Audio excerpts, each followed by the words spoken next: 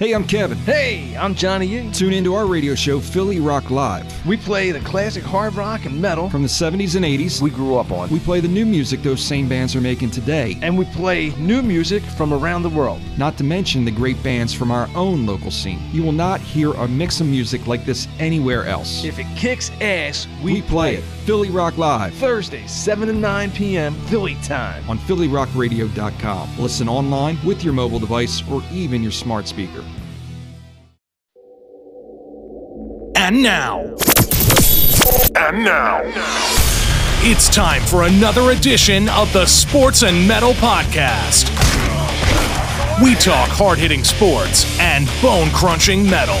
Sports and Metal. Because sports and metal go better together. Now here's your host, Jason Voorhees. And Aaron Savage. Ooh, yeah!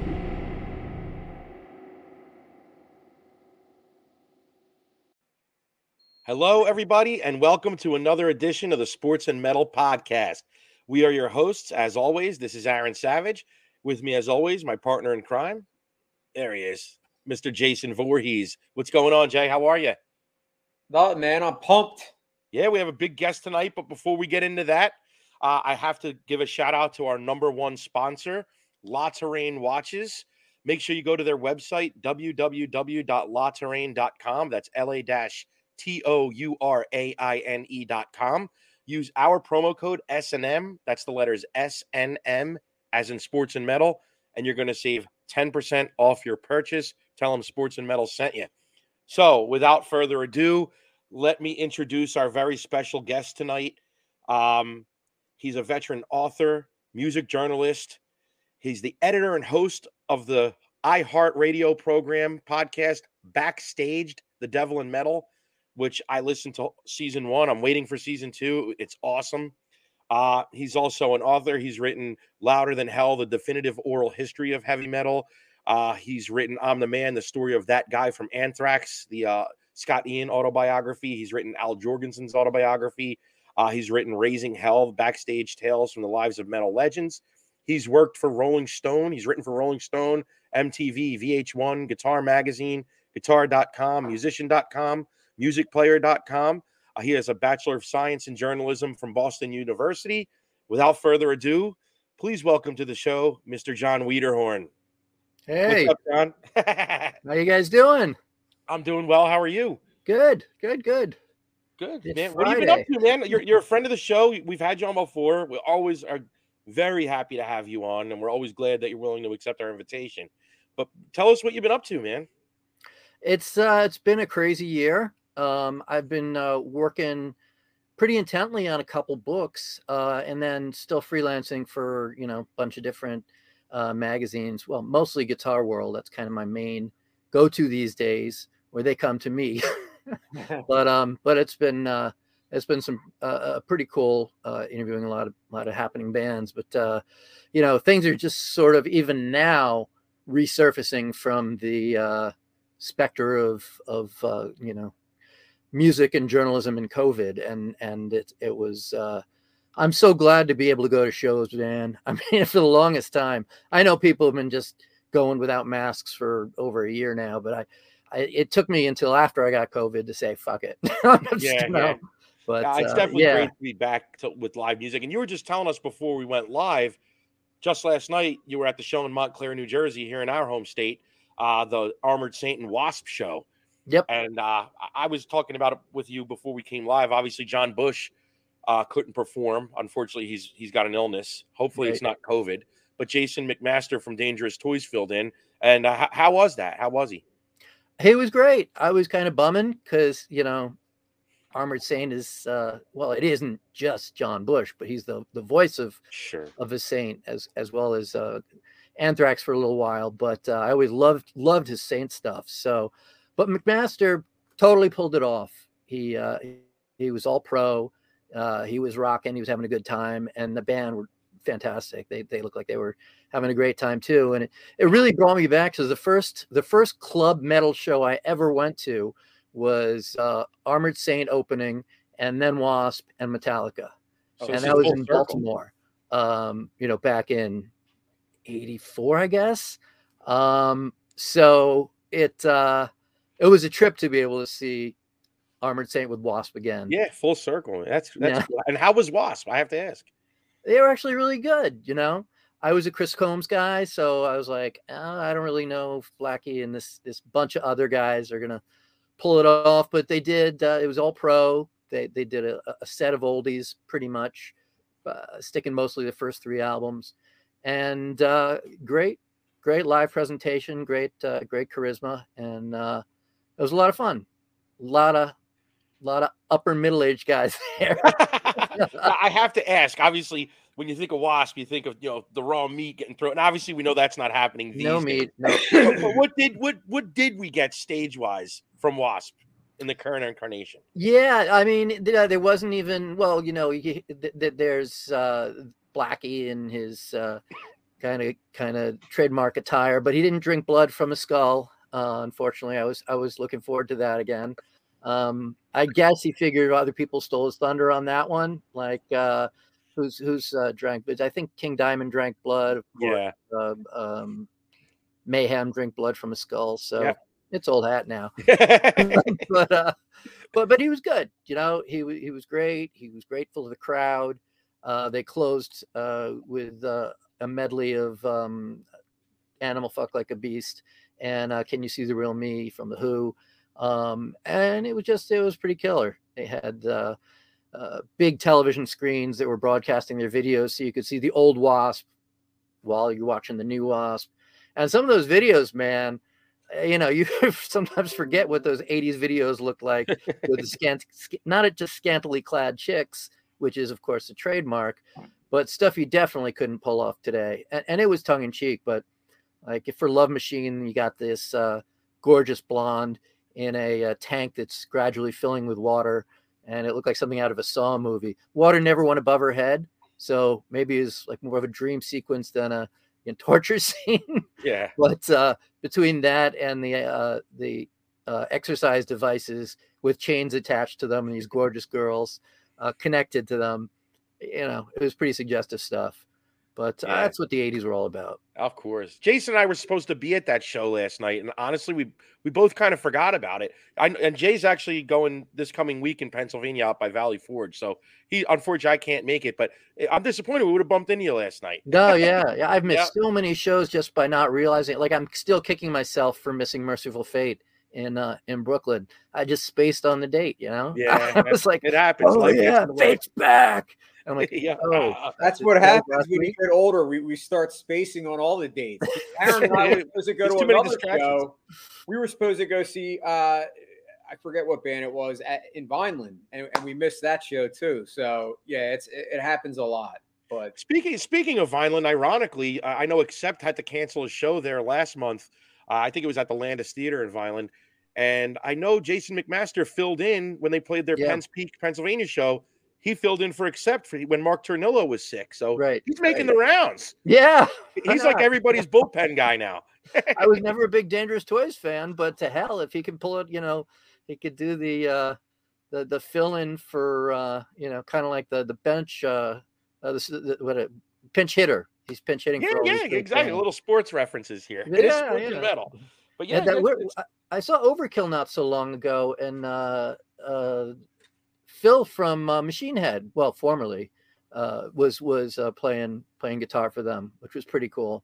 And apparently he's done that a lot with Overkill too. So it's a little bit of the juggling, I guess. Yeah, I didn't know that. Jason and I have a few things we want to get your thoughts on. Before we do though, tell us about the 2 books you're working on. Tell us about this. Yeah, I'm really excited about it. One is with Marty Friedman, who played with, of course, Megadeth. I like to see that Megadeth sweater you're wearing, or hoodie. Jay's favorite band. Yeah. And with good reason. But I don't know. I thought he was on their 2 best albums. Super arguable because they put out a bunch. But he was with them for 10 years, and he talks candidly about those years, as well as all the time he spent before that. He was in Cacophony with Jason Becker, legendary guitarist who very sadly contracted ALS while he was in the David Lee Roth band. And they became super close when, Marty and Jason did when they were in Cacophony together. So he tells sort of the inside story of his relationship and Jason's struggle, and he talks about his early bands, Deuce and Hawaii, and then an awful lot of the book is about when he said, "I just don't want to be in a breakthrough metal band anymore. I've got this. I've always loved Japan. I've loved J-pop music. I want to live in Japan." Everybody thought I was absolutely out of his mind for quitting Megadeth right at a time where they were still filling venues. Metal was in a weird place, but he didn't want to play metal anymore. He wanted to play J-pop, so he went to Japan, and before long he was playing with some of the best J-pop players, and then he made inroads and ended up doing TV shows. He's been on hundreds of television shows. Right now he's actually hosting one for Hulu in Japan.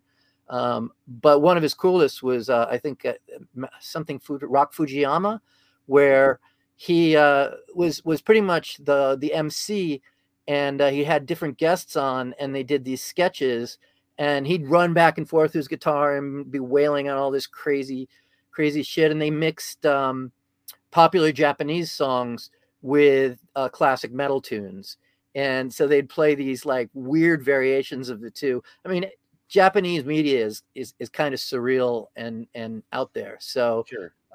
It was pretty insane stuff. And for him to be this American, who learned to speak Japanese fluently, and went over there and lived out his dream. I mean, he's lived out like 3 dreams now. And he's still doing it. He's there. He's been appointed an ambassador of Japanese culture to spread through the world, and so he keeps, he plays with the Tokyo Philharmonic all the time, and he tours with J-pop bands, and then he tours his solo stuff, so he still gets to play metal. And he says every few years he gets a call from Mustaine, and he has to regretfully turn it down, but he's glad that they have a great lineup now and a really good guitarist too. Would Mustaine ever admit to that? I don't know. I don't know. I did recently talk to Mustaine, and he talked about the moment that Marty was definitively out of the band. Not definitively out. The moment he felt Marty was going to definitely leave, and it was when they were doing the song Breadline for Risk. And Marty was really excited about the solo he'd played for the song. The label wanted to make this a big single for the album, and Marty had done something very kind of neoclassical, I guess lots of notes and complexities. And management got back to Dave and said, "Yo, man, we love the song, but this solo, you got to replace the solo." Dave said, "Really? You want to replace Marty's solo?" And they said, "Yeah." He's like, "Well, okay, we've got a couple choices. Either we can cut it out and just put a soundbite over it or music over it. I can play it, but you better tell Marty that I'm playing the solo he was supposed to play, or we can get him back in to redo it." And they said, no, you just do it. We got to get this done right away. So Dave did the solo. He didn't tell Marty because, he had no idea that management hadn't. And so then he goes, the album release comes out. They're having listening to the playback. Marty hears Breadline, and as the solo comes up, Dave said he's looking at him. Dave's solo, which replaced his, plays, and Marty's jaw just drops. And he said he was crestfallen, and he said he could tell he was just really hurt and pissed. Yeah, I never heard that story. Amazing story. Wow. Yeah. Mustaine told me that actually for an interview I just recently did with him for Guitar World. And Marty basically confirmed it, but he kind of had a foot out the door before then, and then he agreed to keep touring with them. Finish up the album for the Countdown. No, it was for the Risk, of course, tour. But and he did, but he suffered severe panic attacks because he, mentally wasn't there, and he didn't feel a connection with the band or his bandmates anymore. And he actually had to be pretty much babysat by his wife during the day and spoon fed and really coddled, because emotionally he just really couldn't handle it. I mean, I'm not exaggerating. He said he was a wreck. And then he'd make it to the show, and when he was on stage, he could do it. But as soon as he stepped off stage again, he's like, "Get me to the hotel. I can't even be around." And it wasn't so much that he hated the band or the bandmates. They were still, he still considers them his good friends. But I guess he'd made this decision, and just the emotional intensity of it was too much to bear at the time. Wow, what an amazing story. I know. That's crazy. Yeah, I never heard that. Wow. Yeah, he was very forthcoming about a lot of stuff, and I think it's going to be a really interesting read for people. Yeah. When should we expect to see that interview? Well, the book should come out next year, probably towards the end of the year. Okay. What I meant to say was the Dave Mustaine guitar. Oh, that's out. Did that come out yet? Yeah, it was actually, I think, last month's cover story on. I missed it. Okay. But you know what? It is online. I'm going to have to check that out. Okay. Guitarworld.com. They definitely. Cool. And when should we expect the book? That'll be probably towards the end of next year. Okay, cool. And what other book you working on? Around. Well, I'm working with a guy named Derek Schulman, who's quite a legend in the music industry. For prog rock fans out there, he was the frontman of the band Gentle Giant, British influential band that came up with King Crimson and Genesis and Pink Floyd, but they were very popular in their time and toured all of Europe and America and sold lots of records, but they never reached that plateau that like Yes did and Genesis did. So they were around for 10 years, from 1970 to 1980. Before that, he was actually in a really successful pop group called Simon Dupree and the Big Sound. He was Simon Dupree, and his brother played in the band with him, Ray Schulman. And they were on Top of the Pops, and they were around when a lot of English bands were just up and coming, and they auditioned at Abbey Road in front of George Martin and Jeffrey Emmerich, and they played the circuit with everyone from Uriah Heep to Black Sabbath, and so it's an interesting story in that it captures his early years coming up with this band. Simon Dupree, and they were very poppy and a little psychedelic. And then they decided, we're tired of playing straight music. We want to do stuff that's much more complicated and off the wall. So we formed Gentle Giant, and the whole career arc of Gentle Giant is followed in the book. And then when they broke up in '80, since he was basically acting as the band's manager or making the business decisions in their later years, he entered the music business and worked at Polygram, starting in the A&R department. First band he signs is Bon Jovi. He discovered them and kind of nurtured them at a time where they didn't, they were just starting out. They had one single that was getting played on local radio, and it was the John Bon Jovi band. No, I can't. Runaway. The single would have been Runaway. Yeah, but they weren't Bon Jovi. They weren't Bon Jovi yet. It was I know John had been John Bon Jovi, all one word. Station in Manhattan. HN. Yeah. So, but and then Derek went on to become the CEO of Atco. The CEO of Polygram, moved over to Atco, signed Pantera, signed Cinderella, signed Kingdom Come, signed Slipknot after he went over to Roadrunner.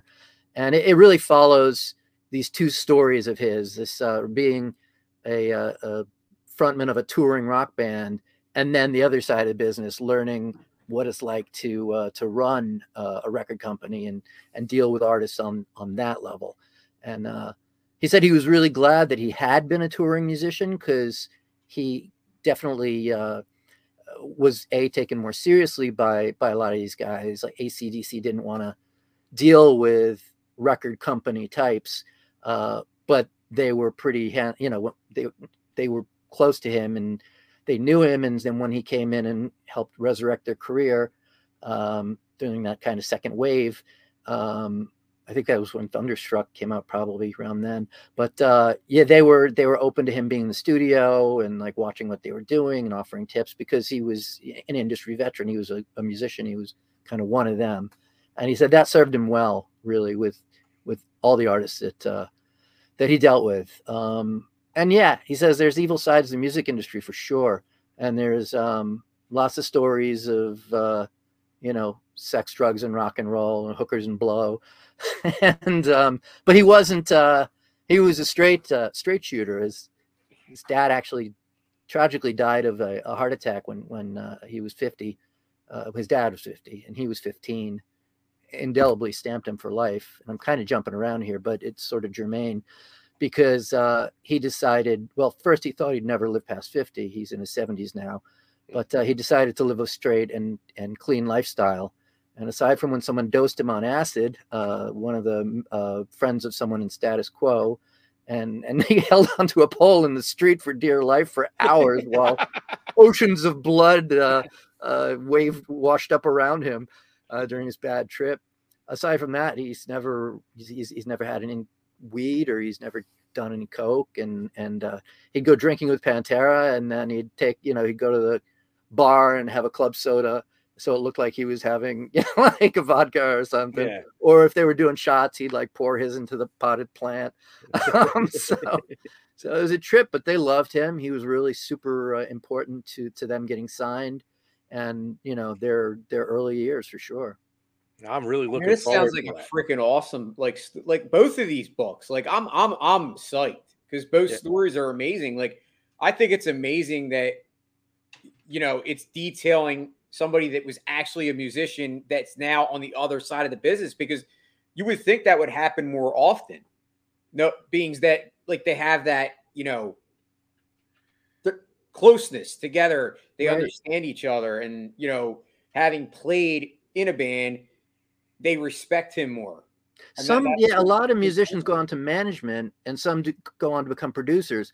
But you're right, on the record label front, you don't see too many record label executives, outside of like Motown or the people who are a lot of the hip hop artists go on to form their own labels and stuff. But yeah, to grow organically from one label to another, through starting with the promotions department, going up through A&R, and then becoming a CEO, it's a pretty incredible thing. I've always wanted to do books on people who not only were famous and had crazy stories to tell, but had a really interesting story, a really interesting life, and a really interesting arc, where, like with someone, Scotty Ian, for instance, he, started off as this just high school kid who discovered he loved metal, and then, said, well, I love Iron Maiden. Why can't I do this? I'm going to do the same thing. I'm going to make a band. And he followed his dream, and, became a spokesperson of metal to this day, and has been one of the greatest thrash bands, of course. And then with Al Jurgensen, I just wanted to, I knew I couldn't go wrong with that. I wanted to tell the most outrageous memoir type story that you ever could read, because I knew he was, he lived this insane life. He overdosed like dozens of times. Yeah. He was doing heroin all day long for 15 years, and somehow came out the other side now. And I believe he's sober, even though he's struggled with that in the past. But I saw him not so long ago, and he looked really good. But he had a crazy story, and all these guys were instrumental in these scenes. Like, with Scotty, he could tell the whole story of thrash, really, and Al could tell the whole story of the birth of industrial music up to the present. And even Roger Moret from Agnostic Front, who I worked on with a book, he was there from the ground up, with living in the streets with the guys in Agnostic Front and Cro-Mags and Murphy's Law, other bands, squatting together, and then building this scene for themselves on the New York Lower East Side. So yeah, I guess I love stories, not just. And you're right. I mean, Scott, I'm the Man, the Scott Ian book you did with him, one of my favorite books I've ever read. Oh, thanks. And you nail it. It's true. I mean, you think of Al Jurgensen, you think of Scott Ian. He was there for the birth of thrash.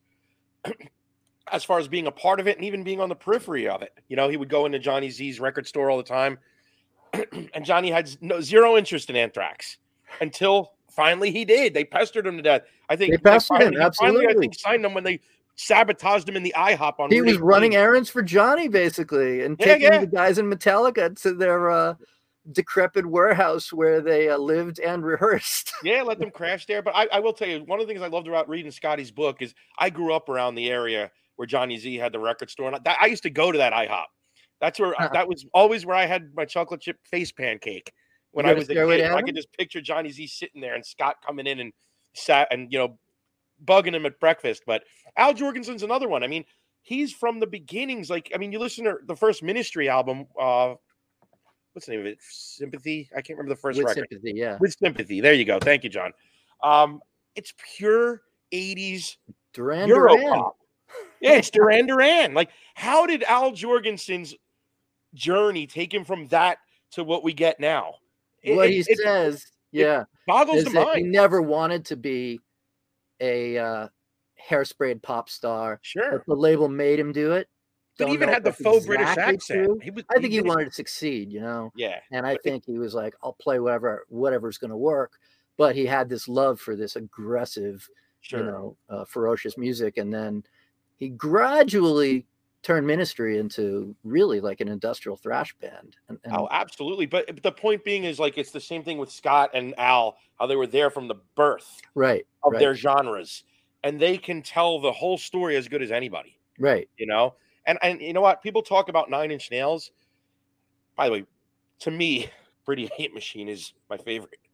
Excuse me, 9 Inch Nails album. But when you talk about albums to me that were the game changers that really got us to where we ended up in the 90s when industrial really blew up, Twitch, Ministry's Twitch album. I mean, to me, that was like what 9 Inch Nails was before 9 Inch Nails was 9 Inch Nails. Okay, but what got Ministry, where I was sold on them was The Mind Is a Terrible Thing to Taste, because Twitch really had the sampled guitars. Nothing on there was actually played. I mean, it was played into the samples, but you're right. That's where they really got heavy. And, that was, to me, that was where the sound was born. Yeah, and Stigmata was the birth of industrial metal. Sure. But it's funny you mentioned 9 Inch Nails. You look back at your career, and I've been doing this for a stupid long time. So I interviewed for Hit Parader magazine. I interviewed Trent Reznor right before the Downward Spiral came out. Now, I'd been a fan of Pretty Hate Machine, which is a pretty straightforward, dancey electronic album with some really heavy vocals. It's an aggressive dance album. Yeah. But it's not something that kind of comes at you from 16 different directions. And Downward Spiral is more of a roller coaster. Agreed, it's this epic kind of cinematic record. So I asked Trent Reznor during the course of the interview, I said, well, this is a really interesting album, and it's very, very diverse. It's quite a change of pace from Pretty Hate Machine and A Broken. Do you think that maybe on a commercial level, you may have shot yourself in the foot? And of course, that was the album that broke them with the mainstream, in a huge way. A concert that I'll always hearken back to in my memories fondly, just because you talked about Wasp with the video with the girl and the, whatever. When I saw 9 Inch Nails in '94 with the Jim Rose Circus and Marilyn Manson, when they had just come out with Portrait of American Family, right? What a fucking show! What a show it was. I mean, it was. If there was ever a show to scare your parents and like make you think the world was coming to an end, it was that show. I don't know what about it. I mean, it was the chaos. That's what's missing today, and a lot of it's because there's so many lawsuits, and because people are afraid of doing something that's going to get them in tons of trouble. But that show, you had Manson, you had Reznor, everyone was crazed. And you didn't know what was going to happen any given night. Manson very well might whip his his thing mic out. stand into his drummer's head, which he did on numerous occasions. Or whip his thing out. He was, from what I recall, or he would pull his naked thing out on and stage someone at the would Garden. either pretend to blow him or would actually do so, depending on what you read or believe. So it was, it was a risky, dangerous time. Manson used to cut himself with a broken light bulb. I saw him do that on, I think it was a Lollapalooza. Did they play a Lollapalooza tour? Maybe it was an Ozfest. I think it was an Ozfest. It was an Ozfest. But it was pretty nuts. Ever kind of like Iggy Pop, Have you ever interviewed Manson? Yeah, a couple times, a few times. How really smart. How was that? I know he is. I've read his book, and his book unfortunately, his current career is maybe in a state of flux. Who knows? But if I guess on the politically correct bandwagon, it's so hard to see things happen to people like Louis C.K. and then root for him. But he certainly came back. It'd be tough for Manson to come back. But Manson, I think, had a different level of I guess debauchery and pushing the line just too far. But God, he's a smart guy. He's a funny really guy. Is. I mean, I thought he lived it. He was brilliant back then. I mean, it was something to behold. It was definitely like for me personally, my favorite Manson era. My favorite album from Manson is probably Mechanical Animals. I love that. I love the Bowieisms David on Bowie. That. Yes. Yeah. But if I'm gonna go elsewhere, I'm not gonna go Antichrist. I'm going Portrait. I just think the Portrait of an American Family had almost like an Appetite for Destruction thing for me, where it was like a game-changing album. Like it was scaring the shit out of your parents. You know what I mean? It was something about that record, just the way the band was introduced to the world with the names like Madonna, Wayne Gacy, Marilyn Manson, and we hadn't seen anything like that before. And the imagery and next motherfucker's gonna get my medal, and cake and sodomy and get your gun. Oh, and then like I said, when Slipknot came out and no one knew who the fuck they were, and they're wearing these track suits with these insane masks and just creating complete chaos on stage. It's kind of that same vibe. I really love bands that you look at and say, how the fuck did they break? Like Tool. Tool is an amazing band, but there's nothing blatantly commercial about them. Absolutely, you're to right. think that they sold millions of records, and even their singles are 8 minutes long. Like how? Think about it. Listen, we could go on all day about this. Jay and I put a couple things here. I'm going to let first one's going to be for Jay. Because obviously, he's a huge Megadeth fan. Obviously, you're working on the Marty Friedman book. Jay wants to know your thoughts on the latest Megadeth release. I think it's the best thing they've done in so long. Hard to say, it's the best thing, since not Rust in Peace. Maybe, or Cryptic Writings I liked.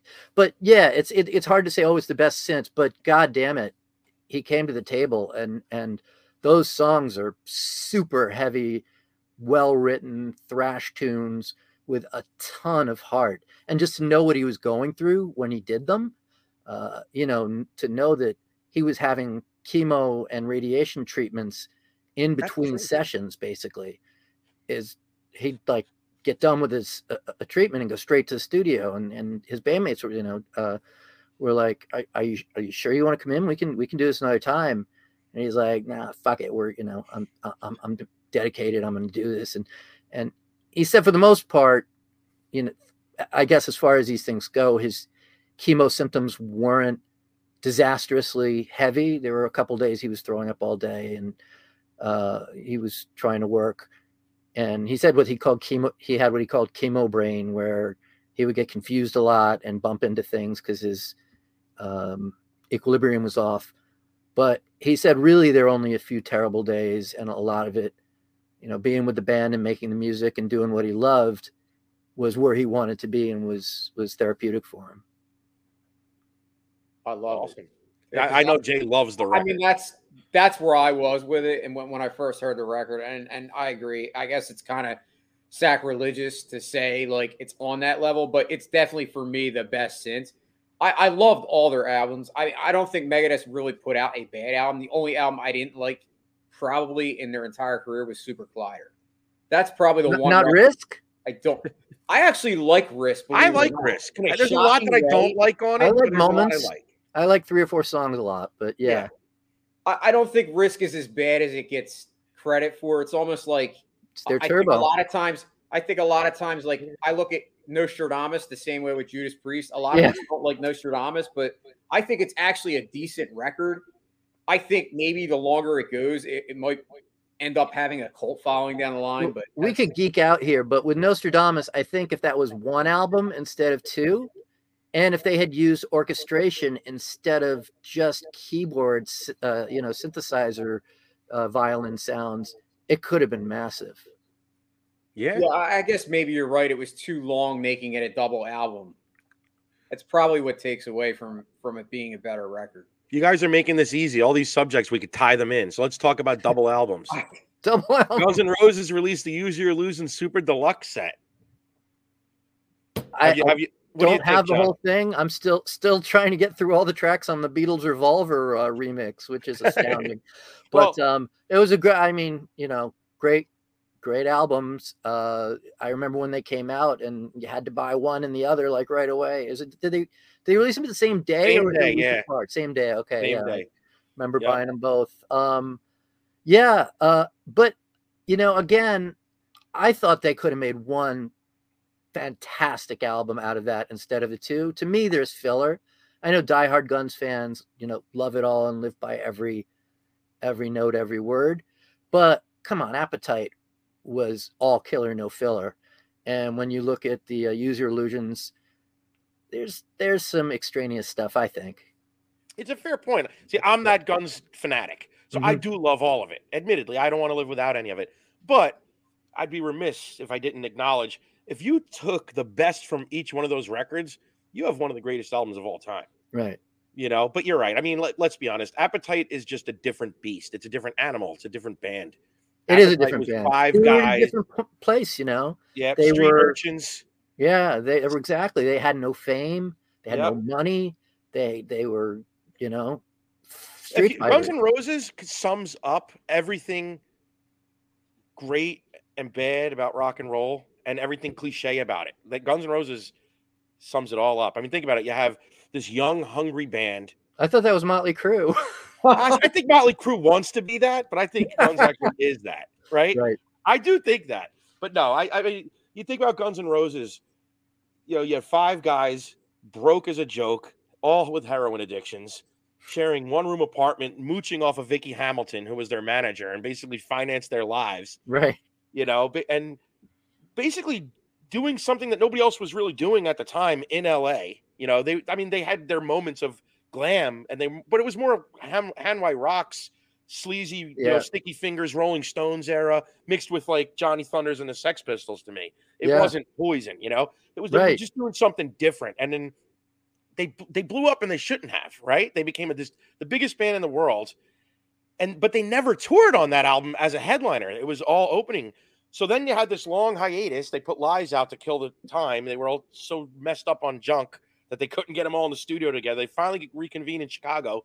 4 years later, they released this double magnum opus, and it was a totally different band. Like the band that was lean, mean, 5 guys, just guitars, amps, bass, nothing else, now is this giant corporation. Yeah, almost like this. Orchestras and background singers within a 5-year period. It's like it was doomed to implode. Right? It was doomed. Yeah, I think there's some of that. I think they got too big too fast, and they were already on, this out of control locomotive that had one wheel off the tracks at least, no pun at intended. all times. But that's what made them so great at first, and because there was that. Are they going to sound like total shit? Is Axl going to even show up? Are they going to, just blow me away and make it feel like I'm in an arena when they're in this tiny Hollywood club? It was the chemistry. and and the chemicals. But there was that hunger and that presence. It was just monstrous, you know. Yeah. I just don't see that in any bands today, and maybe some of it's because it's so hard to reach that level of success. It's like you almost have to go with a playbook that's preconceived by the record elite, you know, the executives, if you want to get play and be taken seriously. And I mean, Ghost, I guess, have broken out to some extent with their own formula, you know. Good for them. I think they're pretty great. And I don't know. I just can't think of that many other metal bands. I was just going to ask you, who do you think, like, what band could be big enough to carry the torch? Like, I used to think of Ed Sevenfold, but even they've been on a hiatus for like 5 years. I don't think they put even a new single out. Like, right. And then there was Black Veil Brides and Asking Alexandria, and they kind of seem like the next wave. I don't know. I look at Turnstile, and I think they're pretty killer, but it's more. They have a pop punky kind of vibe too. And then there's that other band on Roadrunner who I'm blanking on for at the moment. Orange 9, is it? Orange? No. Orange something. Code Orange. Code Orange is really good and really, really, I think, forward thinking. But there aren't that many. Like an Arch Enemy. I love Arch Enemy, but it's old school Gothenburg, you know, melodic death metal. Yeah. It's great. Tell me that doesn't like blow your mind when you realize it's a chick singing it. Like, and it always was. Now it's Alyssa, and you know. And that's what I mean, though. It's like you hear the vocals, and you're like, "Oh my god, that's a woman singing." And that's why I like the new album. They had some clean vocals on it, and it actually sounds awesome. Yeah, she sounds really good. But I mean, didn't to she me, just that do band the is single with Nita Strauss on Nita's album? Yes. Yeah, that's a great track. Yeah. To me, Michael Amott is that band, though, and he's an astonishing songwriter and guitarist. And you know, he was part of Carcass when they did Heartwork, which is one of my favorite death metal albums, because it's so melodic. And I know they went from, you know, like Reek of Putrefaction and Symphonies of Sickness to, there's one album in between, but to this much more melodic and less, you know, oh my god, I'm going to puke from these lyrics type group. But if you listen back to it, Heartwork has just some amazing playing on it and some great songwriting. And then he brought that to Arch Enemy, who's to this day, I mean, I think they kick. You know who's coming out with an album early next year that's also really, really cool from that scene is In Flames. Oh, okay. I didn't know they had a new record coming out. Yeah, it's coming out in February. It's been, I mean, I wouldn't say it's been a secret, but I really haven't seen it announced on anything. And then I just happened to be on the Nuclear Blast German website, and they've got this this new album. What's it called? I can't even. Oh, Foregone, I think. Okay. Anyway, yeah, to me it's like Clayman. It's like they've gone back to that thrashy melodic death metal sound, where for a long time, to me at least, it seemed like they were trying to do a much more mainstream new metalish kind of thing. Okay. Well, you guys tied me into the next one. You brought up, we talked about Marilyn Manson. You brought up Motley Crue, John. So let's talk about it. John 5 replacing Mick Mars and Motley Crue. What are your thoughts? I love John 5 to death. I think he's one of the best guitarists out there. I agree. I think he could play anything. I mean, when he was in DLR, he sounded exactly like Eddie Van Halen. He was my favorite guitarist with Marilyn Manson. He's great in Zombie. I just wanted to see Motley Crue hang it up after they wrote in blood with contracts saying that they were going to do that. And listen, I can forgive a lot of bands because, listen, Ozzy's done it, Kiss has done it. Right. But what makes it more disappointing with the Crue is that they called out all those bands and said they'd never do it. And we can maybe live with it because let's be honest, I was excited for the stadium tour, but to see them come out and to me just be a shadow of what they once were, I found it disappointing. They went out on top back in 2015. You know, Vince never sounded great live, So it's not like he was great.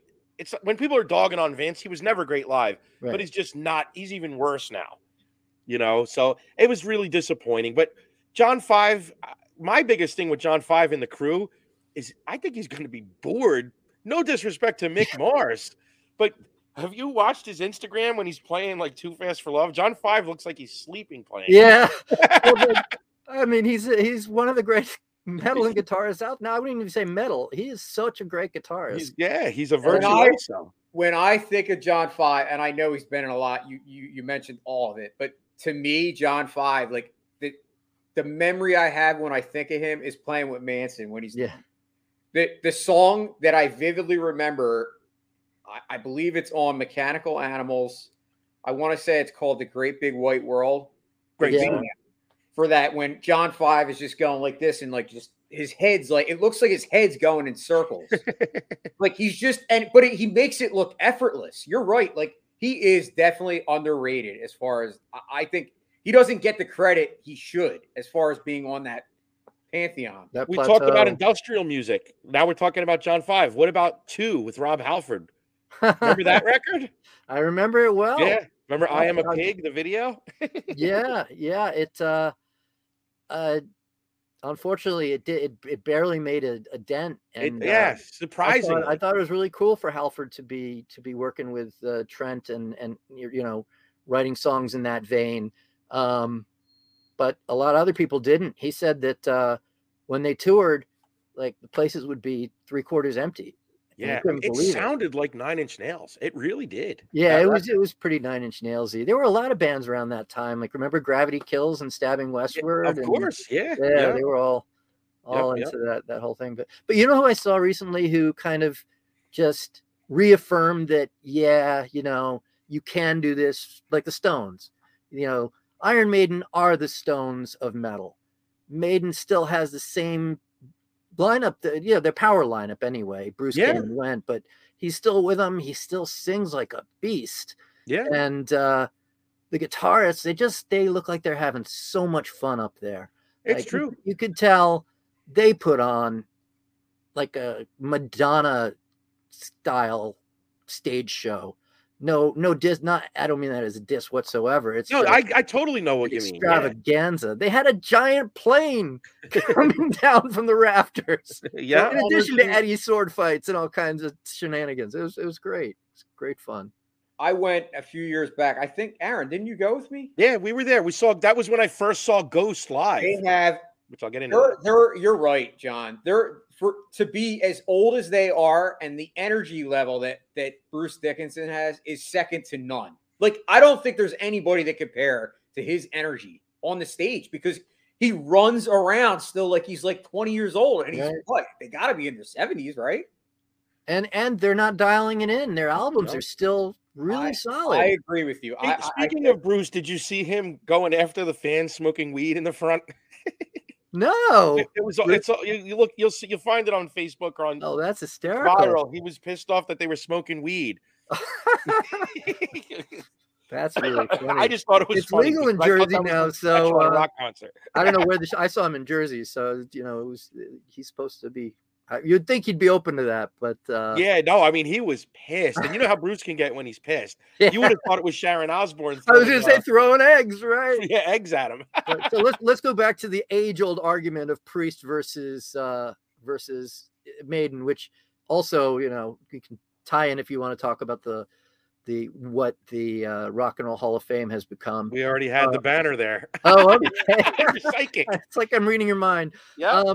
Yeah, it's I think Priest's lineup now is incredible. I think the last album was great, but is it Priest when even Glenn Tipton isn't on stage except for 3 songs? I mean, Richie's great. He's an amazing guitarist. Faulkner, I think, is carrying the band right now from a musical, guitar extravaganza kind of level. But look at it's just, I guess, just age and time, and you can't blame KK. He of course left, and time doesn't slow down. Rift, but you can't blame Glenn for getting sick and not being able to. And he could still write, and he is writing for the band. So I was super stoked that they were still great when I saw them last, about 3 months ago or 4 months, maybe 6 months. I don't know. But they put on a really great show too. So, I brought it up, but I wouldn't say, oh, Maiden's the real thing and Priest isn't. I still think Priest rock like the devil, but yeah, it is strange when these lineups you've grown up with are constantly shifting. Well, I think Richie Faulkner was a blessing for Priest because when KK left, he seems like the clone of the young KK. Yeah, doesn't he? Yeah, but I think he's better. The young KK, I think he's a better guitarist because I don't know, maybe KK can do things that I'm unaware of, but I've seen Richie play like straight up jazz and blues and go out of the box and just. I can't disagree with you there, appearance wise. He's definitely the clone, but I think he's a better guitar player. What were you saying, Jay? I'm sorry. No, what happened with KK dropped an album, KK Downing's Priest. Right. It's not on anywhere for streaming now. It's like off the air. Like I don't know if you heard anything. I heard it. I interviewed him for it. He was all super sour grapes about Priest. It's called KK's Priest. No, I'm saying I've heard it and I had the album on Amazon, but now when you I go back to stream it, it's gone. It's not on like Spotify? It's not. You can only see it on YouTube now. And I'm like, did something happen? Maybe the name Priest caused legal that's what I don't know about. If you had heard something. But he was on stage with them at the Rock and Roll Hall of Fame. I mean, they weren't hugging each other, but well, I will say this. Rob Halford said it was very, very special to be up there with KK, which I thought was a nice thing. That's a nice gesture, yeah, because there was a lot of ugliness between Glenn and KK. That's where things got bad because I guess Glenn hadn't disclosed or maybe didn't even know he was suffering from Parkinson's disease because he's had it for 15 years. And KK is accusing him of drinking and being unable to play fast or play accurately and taking pot shots at him. And when I interviewed him, I was kind of dumbfounded by. I mean, there's two sides to every story, but he was very, very bitter about the whole Priest experience and how they treated him when they reunited. And Glenn was out of the band. He thought he was a sure thing to be in. And I read that as well. Yeah, and he was very upset about that. Yeah, and I read Rob's book. Yeah, I'm sorry. What's that, John? What were you saying? Talk about Rob's book. It's amazing. I read Rob's book, and he really goes into great detail throughout the book of how it was always tit for tat, right, with KK and Glenn. They never got along, right? But like it was like brothers. So good. Just on a confession. I mean, it's called confessional. So a confession. So confessions, yes. A confessional level. It's great. But just to see how forthright and honest he was about suffering in the band, being an in the closet gay man and having to act like he's in the 80s, this studly, portrait of rock and roll. I think he illustrated that beautifully in the book. Unbelievably. For my podcast, I interviewed him and he talked about it in detail, and I was like, wow, that was really sad. It's unbelievable in the book. I don't want to go into too much detail. Doesn't he have a brand new book called Biblical coming out, or it's out, or it's coming out? Yeah, I think it's out. It's kind of like the biblical sins of metal. It's a list of it's kind of like a handbook. It's more of a coffee table book really than a real Confessions is a real read. Yeah, because he did that was totally an autobiography, and it was unrelenting and honest. And and speaking of the Rock and Roll Hall of Fame, Dave Holland was included. Oh, okay. I don't know if you've heard, like you remember the accusations. Yeah, they've never talked about it. Yeah, I'm reading some stuff now where there's somebody that knew him, a lady that says that I'm misquoting this, but basically she said that the accuser. Remember, they said it was a special needs kid that supposedly he assaulted. That he really wasn't. He was just a slow learner, and he was in on a scam with an older boy. Really? And this is all coming out now posthumously about Dave Holland to clear his name. So I just that's throwing it out there. It was nice he was inducted. Yeah, it is. And that's the danger of these he said, she said scenarios. And I'm all for the Me Too movement, and I think that there's been an awful lot of abuse, and women have been put in positions where they've been compromised and felt extremely uncomfortable, and that's all super wrong. But sometimes when this happens 30 years ago, and now you have an accusation, it's hard, and I probably don't want to say too much because I don't really have a stance on it. I just feel like if it can ruin someone's career and their career deserve to be ruined, then, that's just desserts. But if someone got fucked over because of sour grapes for some reason or something, then it's just horrible. Absolutely. Well, we got a little heavy there. Let's lighten it up. We have a viewer here with a question for John. Serge Tankian is one of my favorite artists. My question is System of a Down carried by him, or is Darren the Paul McCartney of the classics they produce? That's a good question. I mean, I think they're both powerhouses of that band. Darren writes great songs. He's this real iconoclast. And they almost have a McCartney-Lennon relationship in that they're friends, but I don't think they like each other on a certain level, or can be around each other too long. Yeah. Serge is very artistic and poetic and political, and Darren wants to sit around and smoke pot and play music and listen to death metal or black metal or whatever he's into. I know he was into black metal. I don't know if it's still his thing, but they're both really talented artists in their own right, and that's one of the things that made SOAD so special. Awesome. We appreciate the question. Yeah. Listen, John, obviously we have you on here because you're Mr. Metal, but it is sports and metal. Yeah, you could tell from the long hair and the glasses. Listen, we'll get a little sports in before we end the show. I know you're pumped about your Giants, man. Giants, man. Is it a fluke? Is it? I don't know. They keep winning. I can't. Yeah. They don't have a wide receiver. Jay's an Eagles fan, so you guys are going to be at it. Oh, yeah. It's gonna be tough. They don't have a wide receiver. They still don't. They've got two great runners.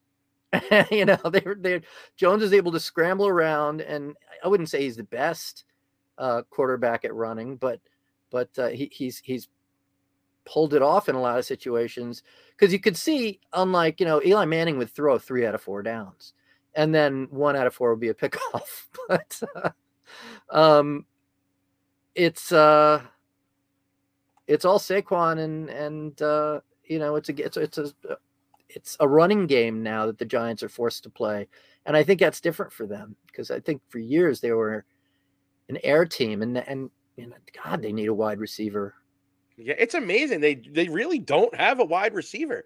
I will say this. I do think the Eagles are going to win the division. Yeah. They obviously are the favorite, but Jay's in a fantasy football league with me, and Jay will attest. I'm not a Giants fan. I'm a Miami Dolphins fan. But Jay will attest this to be true.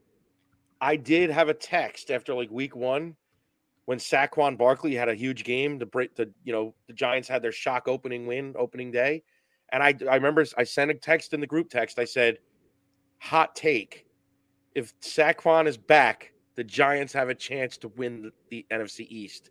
And what the Giants are doing, they're able to stop teams in that, between the 30-yard line and the goal line a lot. And they've had to settle for extra for field goals or missed field goals. I think that's been the key to their success, because they've had a lot of close games. And it's because you look at a game and there's always 1 or 2 breakout plays where, oh yeah, there was that 50-yard pass that brought them to that touchdown, and you can't really count on the Giants for that big play unless it's a Saquon kind of thing. They're much more of a kind of gritty, 10 yards at a time kind of team this year. Very true. And I hope they can hold it together. But I was stoked to be at the Meadowlands when they played the Ravens and won. It's the One and only live professional football game I've been to, but I took my son. Awesome. We had a blast. That's great. That's awesome, John. I know you're a Yankee fan too. So are the Yankees going to sign Judge? They did as best they could, you know. Well, are they going to sign Judge? Do you think they're going to hold on to him? Is Judge gonna? I think Judge will go where the money is.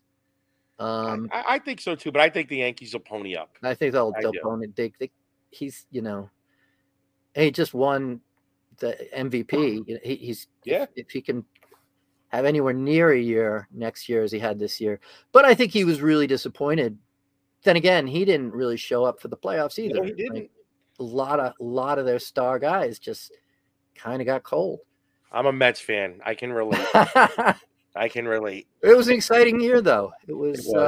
You know, and it's always, if they make the playoffs, I'm always content. Once and the Astros, you know, oh well, we always lose the Astros. They do own you guys. Yeah, they tend to. Anyway, John, we're actually out of time. Fuck sports. Let's talk metal. Well, there's always next week.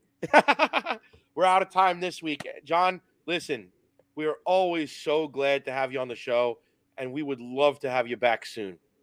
Love to do it. It's always a blast. Would. You know? Anyway, guys, thanks for watching.